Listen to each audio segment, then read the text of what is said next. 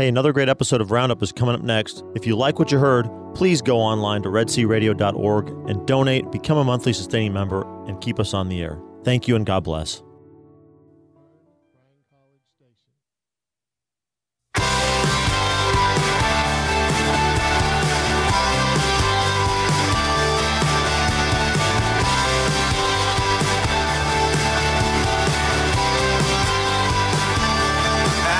Well, good morning.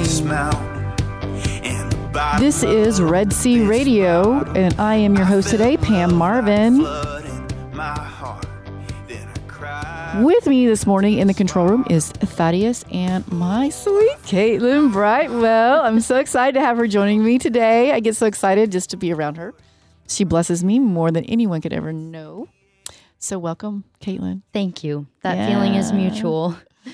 Well, this morning in the second half of the show, I am so extraordinarily excited to tell you that after a couple of calls over the last year, Father David Conderla had agreed Bishop David Conderla had agreed to meet me on the phone and discuss the virtues of faith, hope, and love. So for those of you that have been following my show, you'll know that the human virtues and human formation has really been on my heart because I feel like that's one way for us to be more well-formed, grow in virtue, grow in holiness and purity. And the good Lord had put it on my heart over a year ago for Bishop David to talk about faith, hope, and love. And he'll be joining us via recording after the break. And it was beautiful and wonderful. So I'm glad you're here to listen to his words of wisdom. With that being said, I want to talk a little bit about the benefit dinner, and that coming up pretty soon. Who wants to talk about that? It is coming up sooner than you might think. It feels far away, but it's actually a lot closer than it. It's October, correct? November 7th. Thursday, November 7th. Got it. Doors open at 6:30. Yay. Same place. What's the theme? The theme is give thanks. Oh, I love that. So, and we're also giving thanks because we are so happy to have for our speaker, Father Albert Haas, chaplain of the Cedar Break Catholic Retreat Center here in the Diocese of Austin, and a wonderful Franciscan father, a missionary, retreat director, spiritual director. He's going to do a great job for us. I know a lot of people in the community are familiar with him here in the Brazos Valley. Very excited to have him. And that's going to be November 7th, 6:30 p.m. to 9 at St. Thomas Aquinas. And you'll find tickets online or to donate? Go to the same Red Sea ticket exchange, redsearadio.org/benefit. You can get your tickets, $25 per ticket there. You can also reserve a table so that you can bring your whole family, some of your friends, maybe coworkers from your business that wants to sponsor a table at the Red Sea Benefit Dinner, starting at $500 all the way up to $5,000. We're still looking for that elusive $5,000 table for the benefit dinner this year. Who wants to take that challenge? Well, who out there listening? That's right. I'm going to pray in thanksgiving for that person. So you're here and you're listening, and I'm saying thanks for you. Yes, you're the one I'm talking about. So who's going to MC? That cannot be released yet. No, we don't have that. I don't have the authorization to say who that's going to be. Okay, because that's always fun too. That's really fun. Mm-hmm. It is a fun job, and usually we'll get a testimonial from a listener, someone whose faith has been strengthened, or maybe they've come into the church by listening. Beautiful, very powerful. Maybe they've been away from the practice of their faith, and listening to the radio has brought them back to the regular practice of their faith. So we always try to get somebody to speak for a few minutes to the gathered assembly. And I think one of the best things about the benefit dinner is just it's a fun time. There seems to be always really good energy in the room. People. It's a time for people to catch up with one another. I'm sure there are some people who that's the only time they see each other during the year is maybe at the benefit dinner. Old friends or old coworkers or old acquaintances, and they meet up there. There seems to be that kind of a feeling in the room. So hopefully Megan Silas might be there. She came in one year and I was like, oh, I think I got emotional, but you know me, I never get emotional. No, you are. You're cold. It's a really gift. Cold. It's a gift. I keep telling myself that. Yeah. So that's the Red Sea Catholic Radio Benefit Dinner here in Bryan College Station for the KEDC listening area. That's November 7th, Thursday, November 7th, 6:30 p.m. In all things, give thanks is the theme. Father Albert Haas is the benefit dinner keynote speaker. Red Sea Catholic Radio Benefit Dinner, redsearadio.org/benefit dinner to get your tickets or reserve your tables. Deo gracias. Please do it. It's your radio station, and this is how you make it possible, and you keep it on the air. Keep us on the air. Well, speaking about bringing people into the fold, I hear of this thing, Caitlin, called The Well. The Well. Yes. Tell me more about that. Actually, I have been. I've got a little taste of the water from The Well. But it's going on tonight, correct? Sure is. 6:30 at the Cotton Exchange in downtown Bryan. I've gone from the beginning, and every time it's been amazing. There's praise and worship, talk about this coming week's gospel readings, correct? Yes. We gather in small groups afterwards to talk about, they put up some reflection questions where you can answer those or just talk about anything you want to in your little group, and those get pretty deep, and they're just really good fellowship. And then after that, there's some more praise and worship and a bunch of chattering afterwards. So it's a really good time. Good time to praise and worship and catch up with people and just gather in fellowship with believers. Right. For me, it was like just being with the family, lots of like-minded people. But this is also for those friends and family members who maybe have grown a little lukewarm with the faith. And we just want to show them this different side, this passion that we have. Allison, I think, is usually the speaker who does the reflection. And she's a very dynamic speaker and very passionate and very beautiful. So if you have someone you'd like to bring, that's really part of the crux of it, is to bring people to the well, to drink of the living water. So it's really beautiful. So very, very thankful for that ministry. I also want to talk about the praise and worship. Speaking of praise and worship for the entire family, on Sunday, September the 29th, everyone is invited to Christ the Good Shepherd Chapel. I've taken part of this a couple of times, and it's just very, very powerful. One of my favorite parts is having the Eucharist exposed with praise and worship, and actually having prayer ministers praying over people and with people during that time. This is kind of one of those tools that I think needs to be developed ever more, is praying over and with people. And Encounter is a beautiful way, if you've not been really exposed to that, to come and see what that's like. They're also going to have, the night begins with a family potluck dinner at 6:30 at the secondary campus. And again, it's a great time for St. Joseph Youth Ministry staff and families to get to know one another right there before Encounter, which indeed I say amen to that. So pretty awesome stuff. Look, our community is so alive. I'm loving this.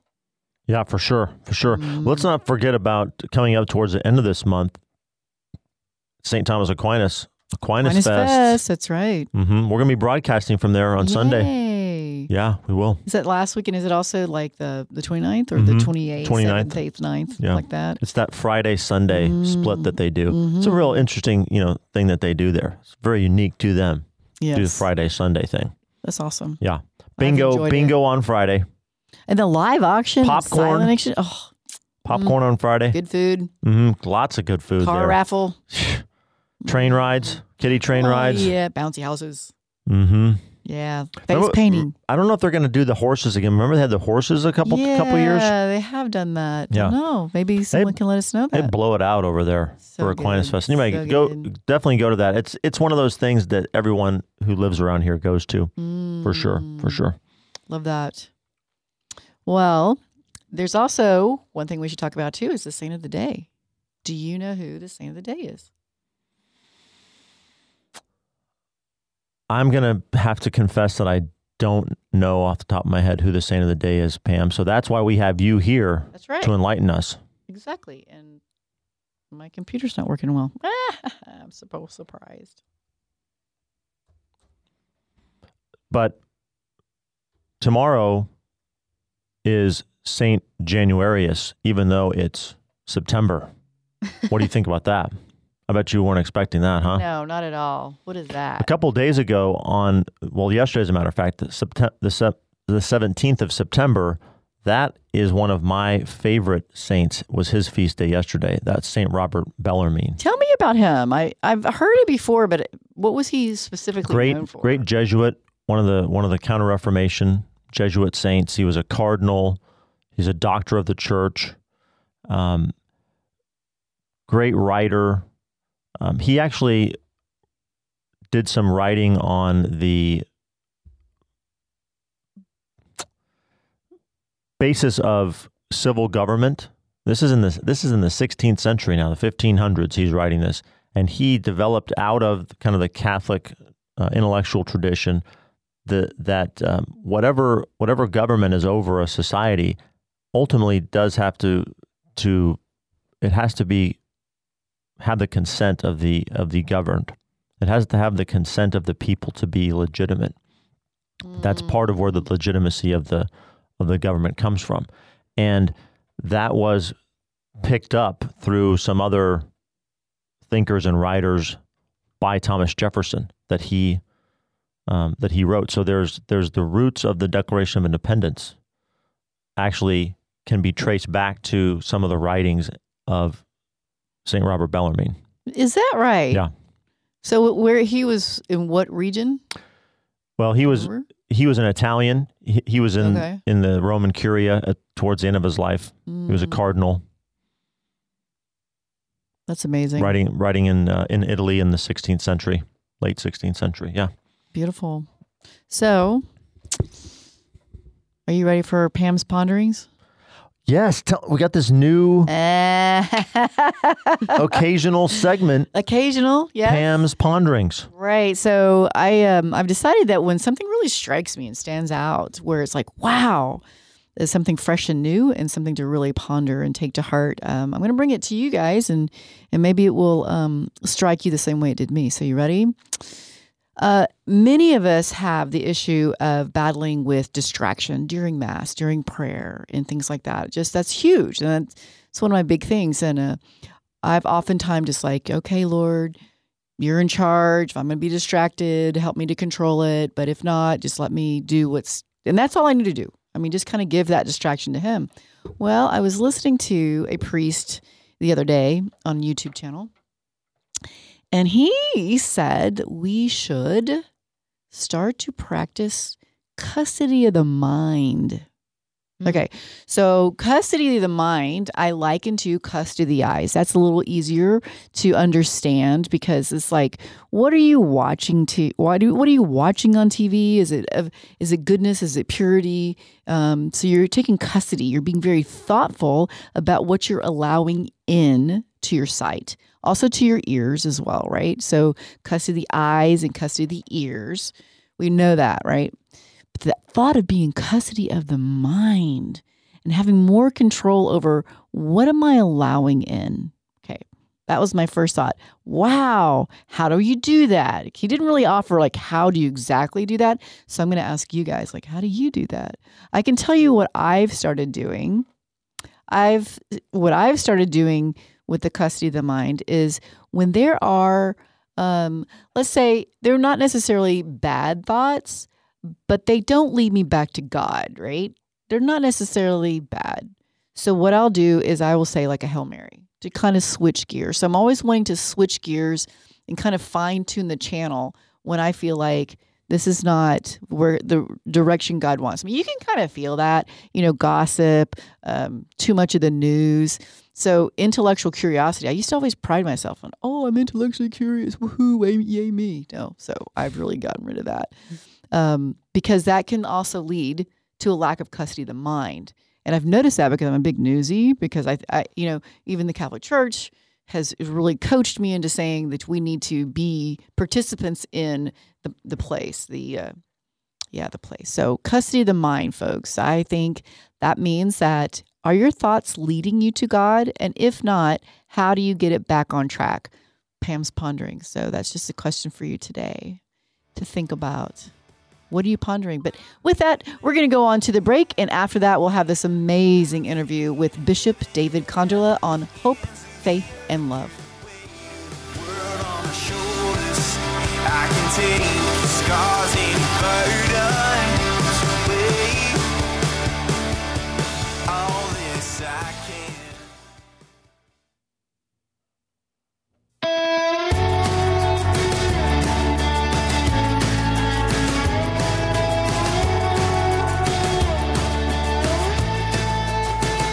I was dead in the grave. Well, welcome. You are listening to Red Sea Roundup, and I am your host today, Pam Marvin.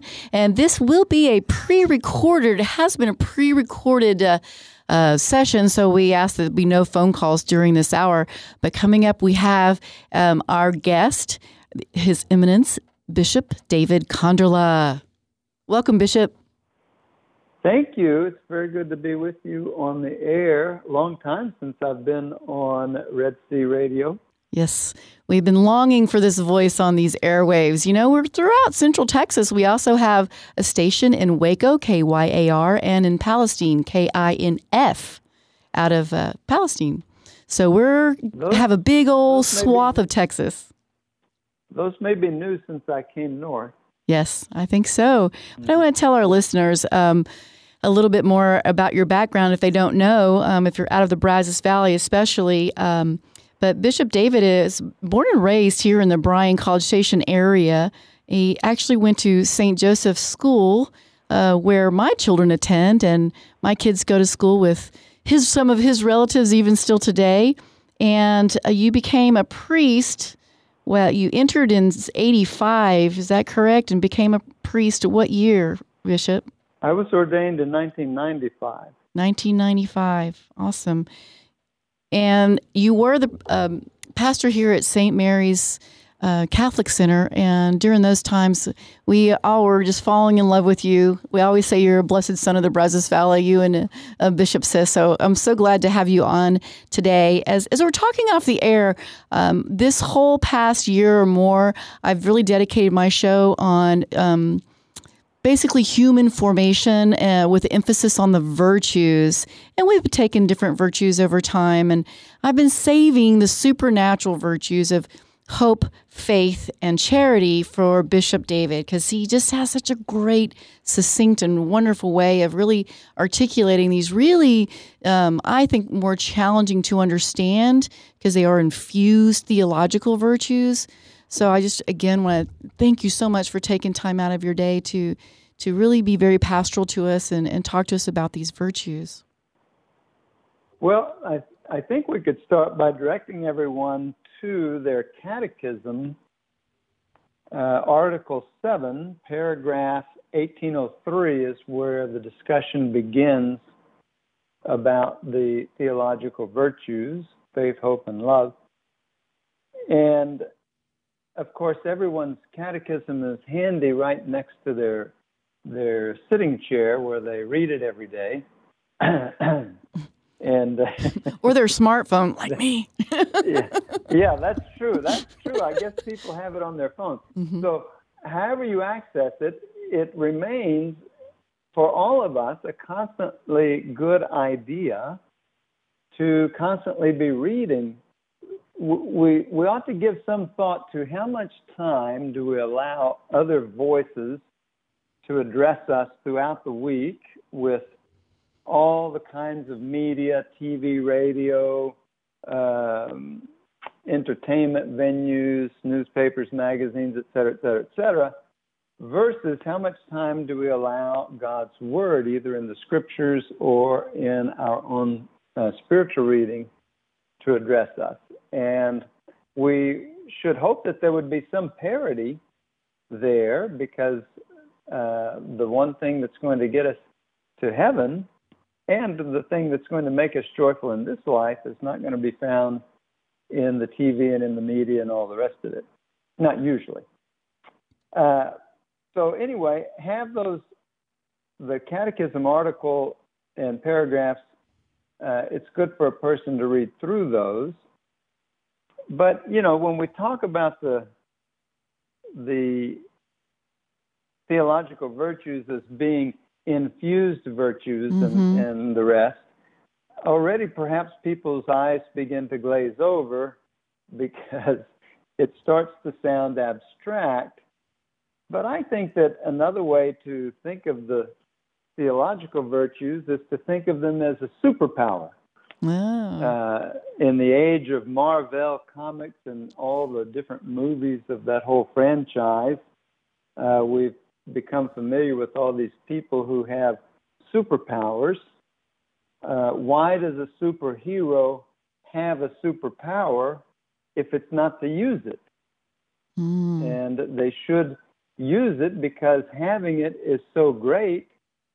The fact that it exists, it carries with it sort of a duty to use it. And the same can be said for the virtues. The virtues and everything about the spiritual life and everything about growing in holiness is all about action in this life. We shouldn't think of these things as static or passive or abstract. One of the, in quoting the catechism, one of the things that really jumped out at me that I'd never it's a little fresh perspective just to piggyback onto what you're saying is that these theological virtues are, I guess, through the Holy Spirit, are a pledge of the presence and action of the Holy Spirit in the faculties of the human being. So it's like through the Holy Spirit that he kind of animates, let's say, these virtues. And that's very important for us to realize. A lot of it is, I think, just realizing the things that we read and say that we believe. To realize that, for example, when we love someone who's difficult to love, or when we show patience with someone who gets on our nerves, or when we stand up to some task that ordinarily weighs us down and we see ourselves do it, that is a sign of the power and presence of the Holy Spirit. It's as if you could suddenly realize it and say, oh, hello, Holy Spirit. Look at that happening in my life. The saints become attractive to us when we learn about their life, what they faced, and how they live. If you see a statue of a saint, someone you don't know, in a church or in a stained glass window or something, what's the first thing you want to know? Who were they? What did they do? Why are they a saint? You want to hear about the action. You want to hear about what they did with the virtues. You don't say it that way. You don't look at a new saint and say, so how did they use faith, hope, and love? But that's what you want to know. Today we have, for example, this great saint of the church, St. Gregory the Great. And, of course, unless you study patristics or he happens to be your patron or something, you may not know much about him. But let me read just a little bit from the writing in the Office of Readings from Gregory today. And I think most people would realize in hearing what he wrote, it's sort of like a journal that he's writing. In reading what he wrote, we feel a certain closeness to him because it sounds like something that could be from our own life. One of the paragraphs he writes, with my mind divided and torn to pieces by so many problems. So he's been writing and talking about the difference between when he was a monk, because he was a Benedictine monk, and now that he's Pope, and how peaceful and calm and meditative things were when he was this monk, and now he's the busy Pope, and he wonders, am I sliding backward in the spiritual life now that I'm a Pope? And he says, with my mind divided and torn to pieces by so many problems, how can I meditate or preach wholeheartedly without neglecting the ministry of proclaiming the gospel? Moreover, in my position, I must often communicate with worldly men. At times, I let my tongue run, for if I am always severe in my judgments, the worldly will avoid me, and I can never attack them as I would. As a result, I often listen patiently to chatter, and because I too am weak, I find myself drawn little by little into idle conversation, and I begin to talk freely about matters which once I would have avoided. Wow. What once I found tedious, I now enjoy. If Gregory had heard about Twitter or about Facebook or about television, comedy series, etc., he would have felt right at home in our world because he was facing the similar things then. Right. Wow. What a great And saint. yet, he employed the virtues. He was a virtuous man. That's why we call him St. Gregory the Great. Right. He used the virtues of faith, hope, and love, as well as the others, but certainly of faith, hope, and love, to overcome these challenges and these temptations that were a part of his daily life. Exactly. Yeah. When, also from the Catechism, I really loved the correlation it makes with faith is a theological virtue by which we believe in God. So that is like a choice. So faith has always been kind of a concept. Well, some people, they say it's just a gift. Others would say, no, well, faith is a choice. It's a belief. You choose to believe it. Father, actually, Greg here at St. Mary's gave a beautiful homily along those lines, which I'd never seen it in that aspect, that it is a belief in God. So I guess if you want to increase faith, you say, help my unbelief. Yes? Yes, I think that's what the key to these three virtues and growing in them, understanding them deeper, being attracted by them, is precisely to think about or to think of them through the lens of action, of my daily life and action.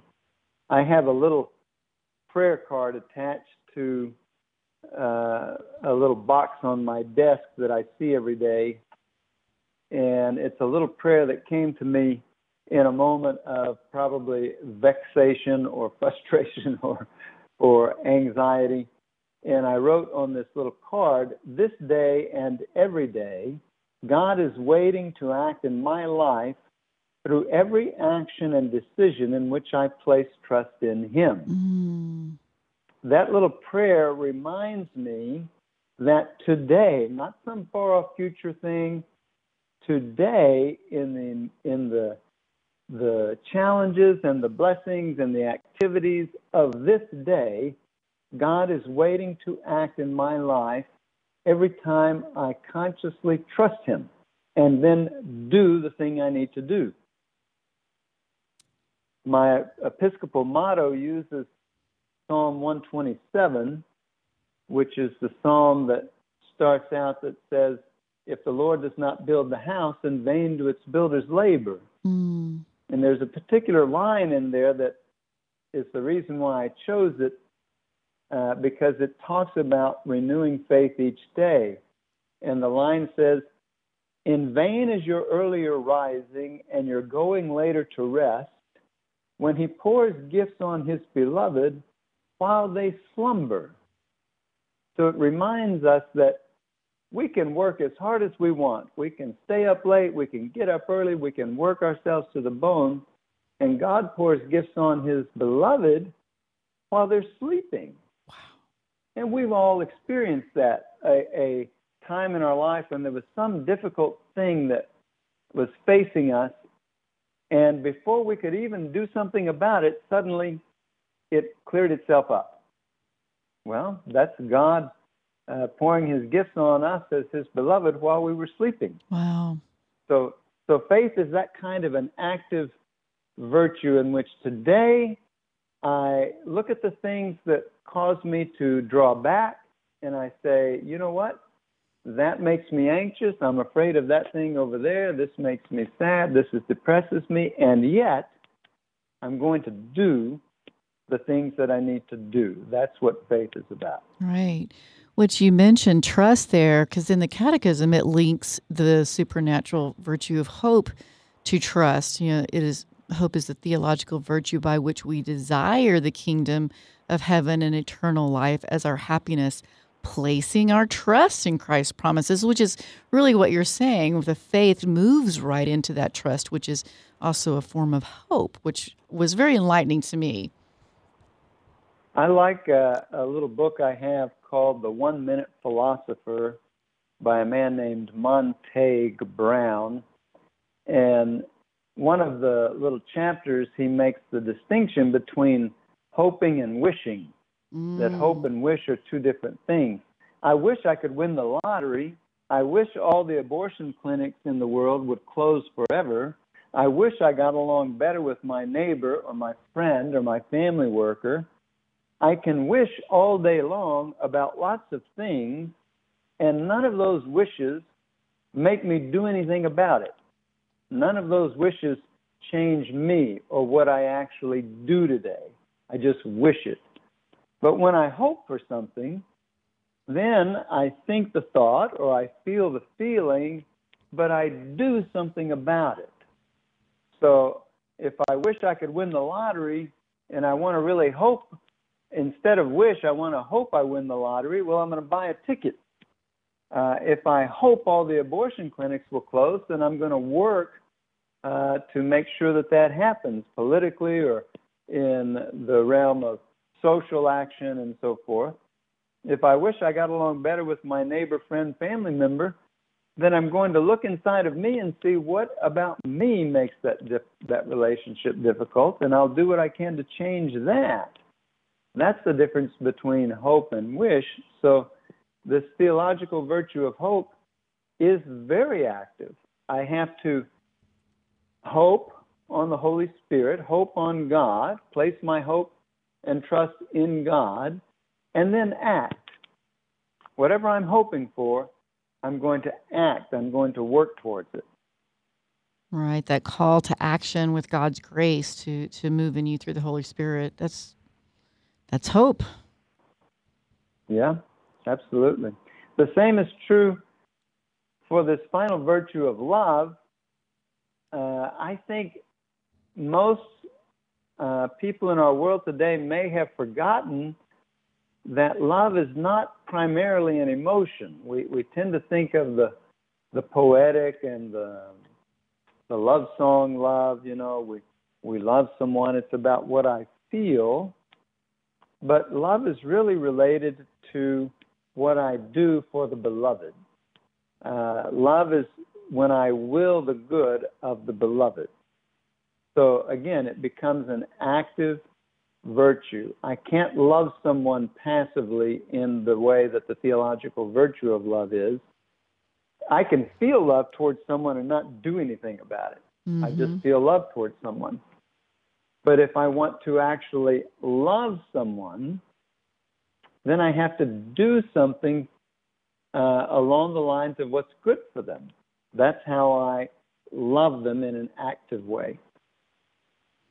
Right. I remember the first time I heard the notion of love as a verb, especially in the context of marriage prep. Love is a verb. You've probably heard it where the young couple comes to the priest. The priest, they're saying we're having trouble. We just don't love each other anymore. And he says, well, then just go love each other as a verb, which I think is definitely a message that needs to be in our culture more pervasively. It's like, how can you outdo them in charity and in generosity? I mean, that is what love is, and loving our neighbor as well. Yeah, if a person says, I don't love you anymore, if what they mean is I don't feel love for you anymore, that doesn't change things much, or doesn't need to. It certainly doesn't need to end the marriage over it. If I don't feel love for you anymore, then I should do the loving things for you, and watch and see, perhaps the feeling of love comes back. Exactly.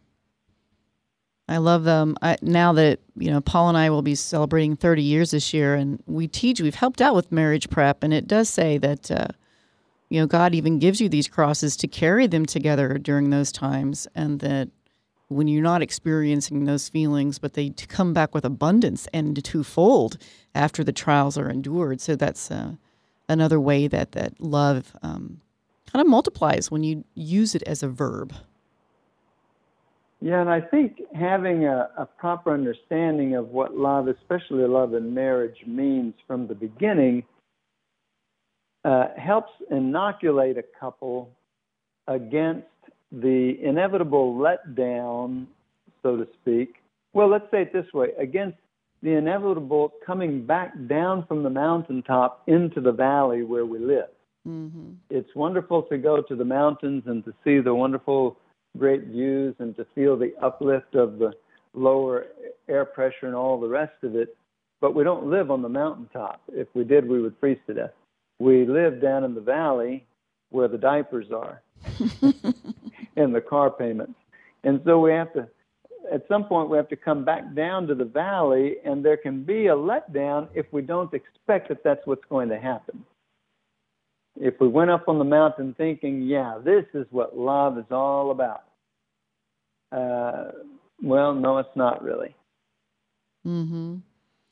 Well, Bishop, I want to switch it too, because in these day and times, I personally feel there's a real lack of love toward neighbor, that charity and love towards our neighbor. And can you speak on that for just real practical ways that we can, as human beings, increase love of neighbor in our daily life? Well, I think one thing, again, going back to what kind of a diet, spiritual, intellectual diet do we have? So much of our culture, its media, its news organizations, etc., so much of it is built on division and built on looking for, and if not there naturally, creating conflict, because that's what gets page likes and that's what gets clicks and so forth. That is so prevalent throughout our culture that if that's the main part of our diet, intellectually and spiritually, then it's going to form us. We can't expect that it won't have some impact on us. So it's up to us to really be careful about what we feed on, real food versus junk food, so to speak. And the more we do that, the more we maintain contact with how human life and human relationships really are, not how they're portrayed to be, the more that will form us too. The more that we find ourselves turned off, for example, by ridiculous conflict or by stupid news reporting and things like that, the more we can grow in this desire to look for those parts of the human life and human experience that are about love and compassion and mutual sharing, friendship, authentic relationships. What I'm hearing as you're talking about that too is it's overall decline in that kind of discipline to get more away from. I think somehow in the 60s and 70s we had this runaway train of the feelings being king kind of deal, and now here in 2019 it's pretty predominant. People go with the way they feel as opposed to the discipline and getting back to what the truth is and loving your neighbor because of their human dignity. To love that way and as a discipline. Would you agree with that? Yes. One of the things about the virtues, they're called stable habits in favor of the good. A stable habit becomes stable, or a habit becomes stable through practice, through repetition. So if I want to become better at my golf swing, I'm going to have to work on it. It probably doesn't come naturally to me. Well, if I want to become better at a patient reaction to the way people talk, then I'm going to have to continuously and repetitiously practice doing that. So I think discipline is where the practice happens. Right. But over time, it does become natural to a person. The saints were people who had practiced the virtues so well that the virtues became more natural to them. Right. Well, do you have a little pastoral tip for those of us that want to practice virtue, say, on a weekly, daily basis? Like pick one, or is there a certain methodology that you've used in the past, Bishop, that has really worked for you to help in growth in virtue? Because that's what this radio show has really been about, is growth in virtue. Well, one thing I would say is that connected to all of this is the sacrament of reconciliation.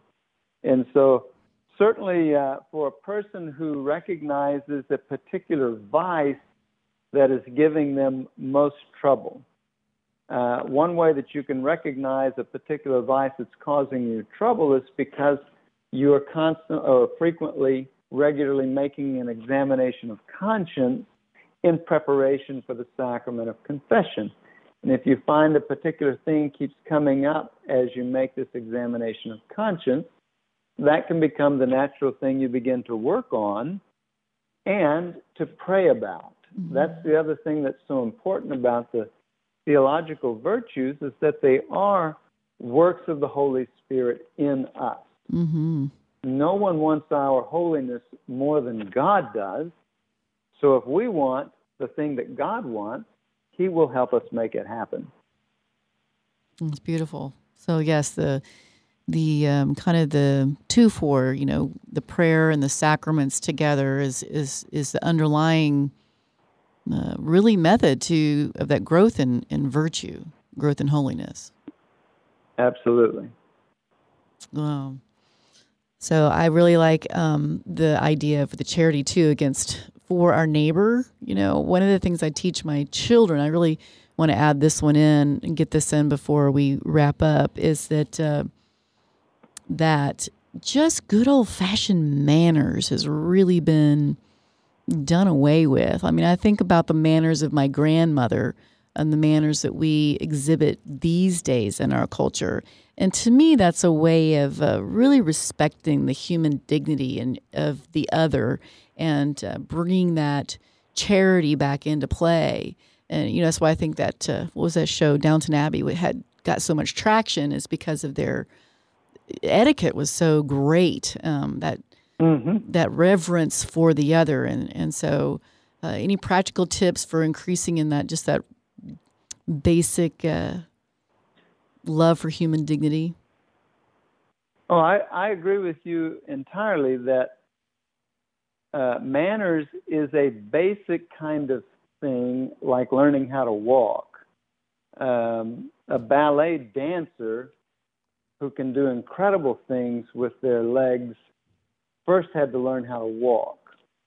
And so manners is a way for us to distinguish ourselves from the crude or the rude culture and society that we find around us, especially in our media. People will do things and say things anonymously. For instance, think of how we sometimes treat each other in our cars. You cut someone off in traffic, that you would never do that to them in person. You think something about someone or yell something at someone that you would never do to that person in person. Well, that tells us something. Why would we do it when it's anonymous? And if we develop these good manners, proper manners, then we wouldn't do it even when it was anonymous. Exactly. Well, that's a tough one, trying to increase it in our culture today. I mean, I think I know as a parent myself, there's still definitely room for improvement always in increasing that respect and politeness. I think that's just a characteristic that we here in the South, I didn't realize until I was much older, which is found here more so than other places. So increasing in that real respect in word, deed. Yes, I would think that's one of the ways we can increase that. Well, let's go ahead. God desires to work powerfully in our lives, so every little effort that we make is an invitation to Him to do so. So let's make those invitations. Absolutely. Well, if you could, I would love for you just to kind of recap as we're getting closer to the end of the show here.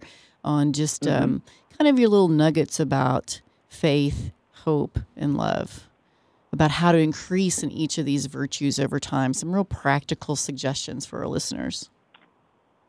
Well, I think the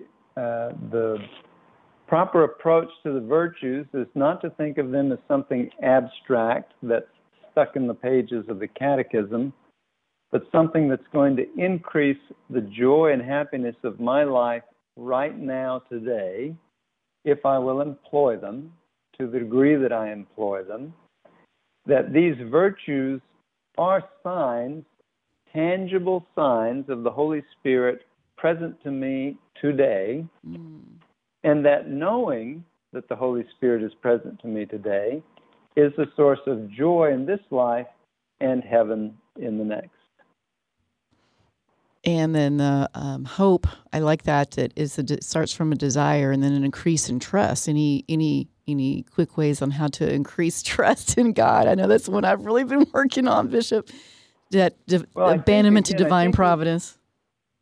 I think we sometimes get emotion confused with action or with the virtues. So if I'm anxious about something, let's say that I have a challenging project at work and I'm anxious about it. That doesn't mean that I don't trust. If I'm anxious about it, then I can make an act of trust. I can make a prayer to the Holy Spirit to come to my aid. I can do my best in preparation and in execution, and then I move forward. So lack of trust would mean that I worried and let my worry prevent me from preparing, and let my worry prevent me from praying, and let my worry maybe even prevent me from doing the thing. Trust means I may feel the same. I may feel just as anxious, but because I trust God, I do my best and I move forward. Wonderful. I just want to remind our listeners, we are listening to Red Sea Roundup, an interview with Bishop David Konderla of Tulsa, Oklahoma, and we are talking about the supernatural virtues of faith, hope, and love.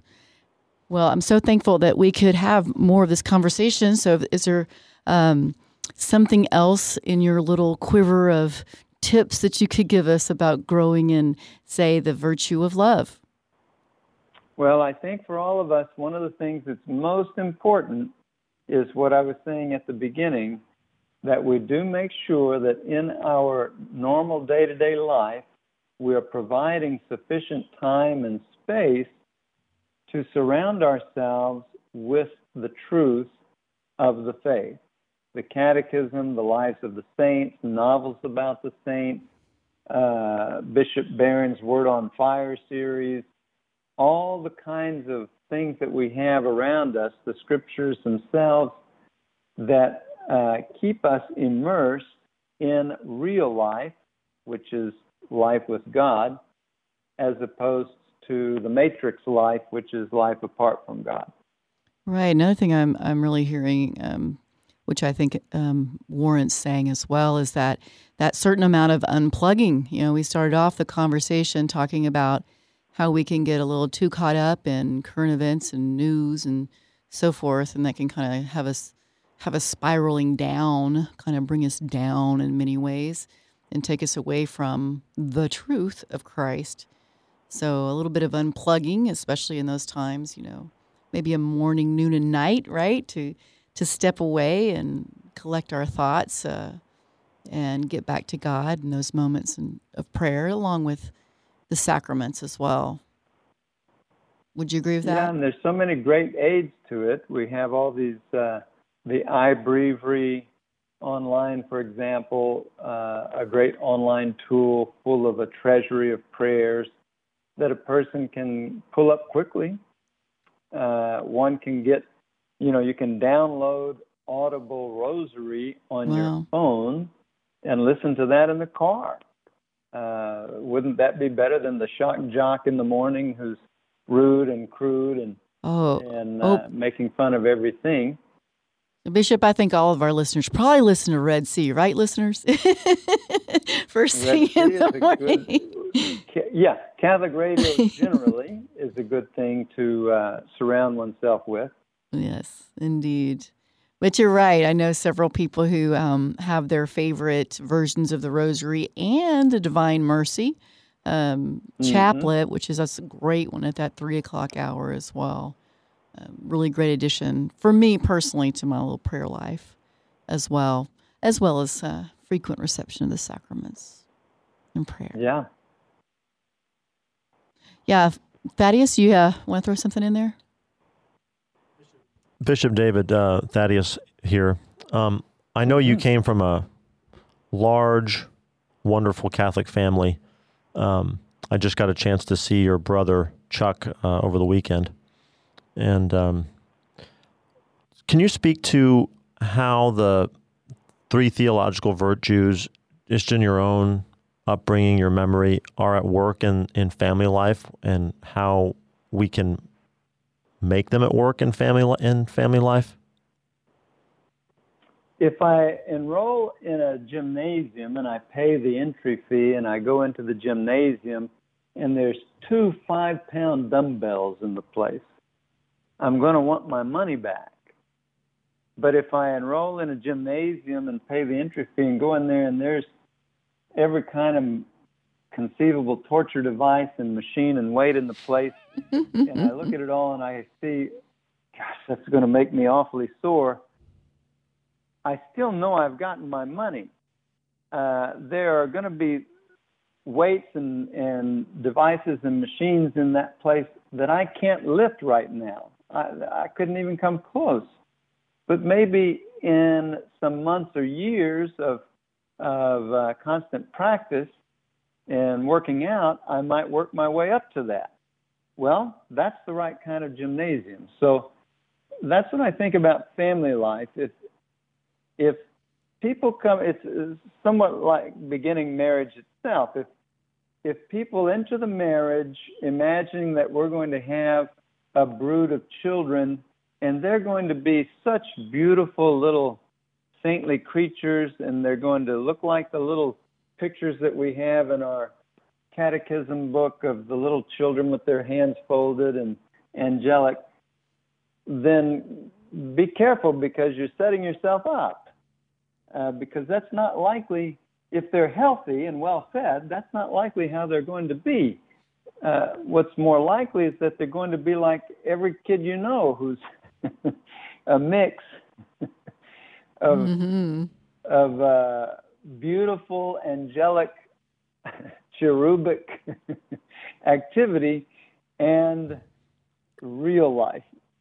And so if you allow for room for the whole family, including yourself, to be human as you are, and to be striving to grow, then I think you will achieve the long-suffering and the patience that will make that growth possible over time. That reminds me of something that a Catholic radio show host said some time ago. He was talking about family life, and he said, every time they basically act rotten, or they do something that you don't want them to do, or they're selfish or petulant, they're just acting like the fallen creature that they are. It's only you and the grace of the sacraments operating through you and through their sacraments that helps them achieve the good moment. So basically saying don't be down or despair when they act less than the angelic creatures like you were just describing. They're just kind of acting on their nature at that point. Is that fair to say? Right. Now, if the parent acts the way the child does, naturally that doesn't help the child because the parent is the child's model. But it also doesn't help the parent because the parent is reacting in a way that may be natural and understandable given whatever's going on in the house that day, but at the same time is something that causes the parent great grief. It's like our kids get along a lot better with the people at school than they do with one another oftentimes. That's how I often tell my daughter, when you can overcome and not fight with your sister, then you're really going to be in good shape. Yeah. Familiarity breeds contempt, that old saying, yeah. Well, I think it's the case that our family has to love us. Everyone else, we have to win their love. Yes. So true. So true, yeah. And especially I have another, oftentimes you're starting to see it a little bit more where they do have extended family members either in the home or being cared for close by, which is another avenue for continued growth and formation as well. Being that patient when you have several generations in one area as well. Very helpful to children, I think. Not having extended family around is somewhat unnatural to the human experience, It's a part of our modern life because of the mobility and everything. But it's not something that's necessarily good for us. We have to find ways to fill those voids of other people, other adults in the life of children who can provide good modeling and good mentoring and nurturing. Wonderful. Well, thank you so much again for joining us, Bishop David. And we're about wrapped up, and I would really love to get your blessing for us and all of our listeners here as we round up this edition of Red Sea Roundup on the virtues of hope, faith, and love. So, Bishop, with that, would you give us your blessing? Absolutely. In the name of the Father, and the Son, and the Holy Spirit, Lord, we ask you to continue to bless and prosper all those who listen to the Catholic radio station here and everywhere. Help us to grow in our lives, and through the power and presence of your Holy Spirit, send your blessing upon all those who are listening here in the name of the Father, and of the Son, and of the Holy Spirit. Amen. Amen. Thank you so much. Well, join us next time on Red Sea Roundup. And until then, go and love your neighbor. Since you wake up